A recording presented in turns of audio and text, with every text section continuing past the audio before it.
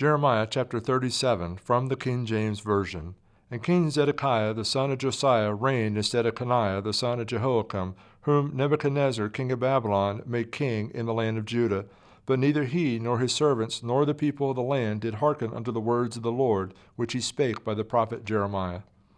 And Zedekiah the king sent Jochel the son of Shemaliah and Zephaniah the son of Maaseiah the priest to the prophet Jeremiah, saying, Pray now unto the Lord our God for us.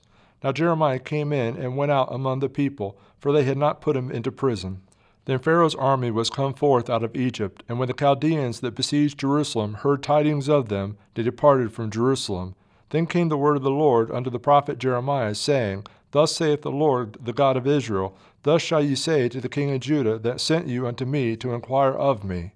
Behold, Pharaoh's army, which is come forth to help you, shall return to Egypt into their own land, and the Chaldeans shall come again and fight against this city and take it, and burn it with fire.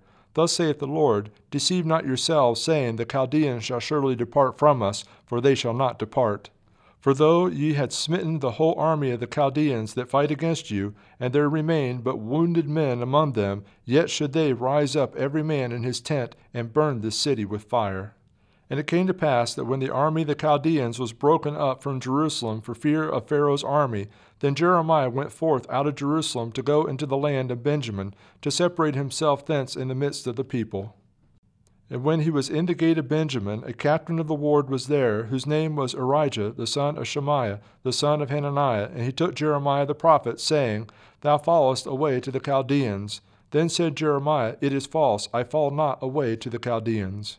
But he hearkened not to him. So Arijah took Jeremiah and brought him to the princes. Wherefore the princes were wroth with Jeremiah, and smote him, and put him in prison in the house of Jonathan the scribe.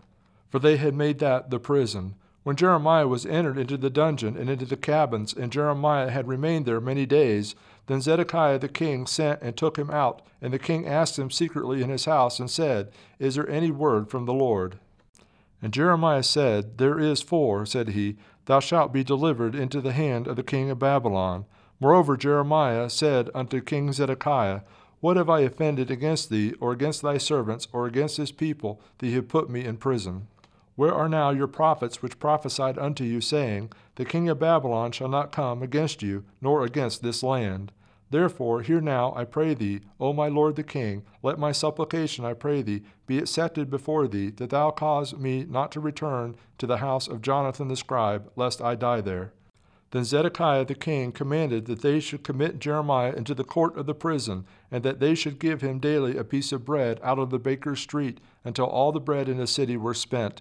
Thus Jeremiah remained in the court of the prison.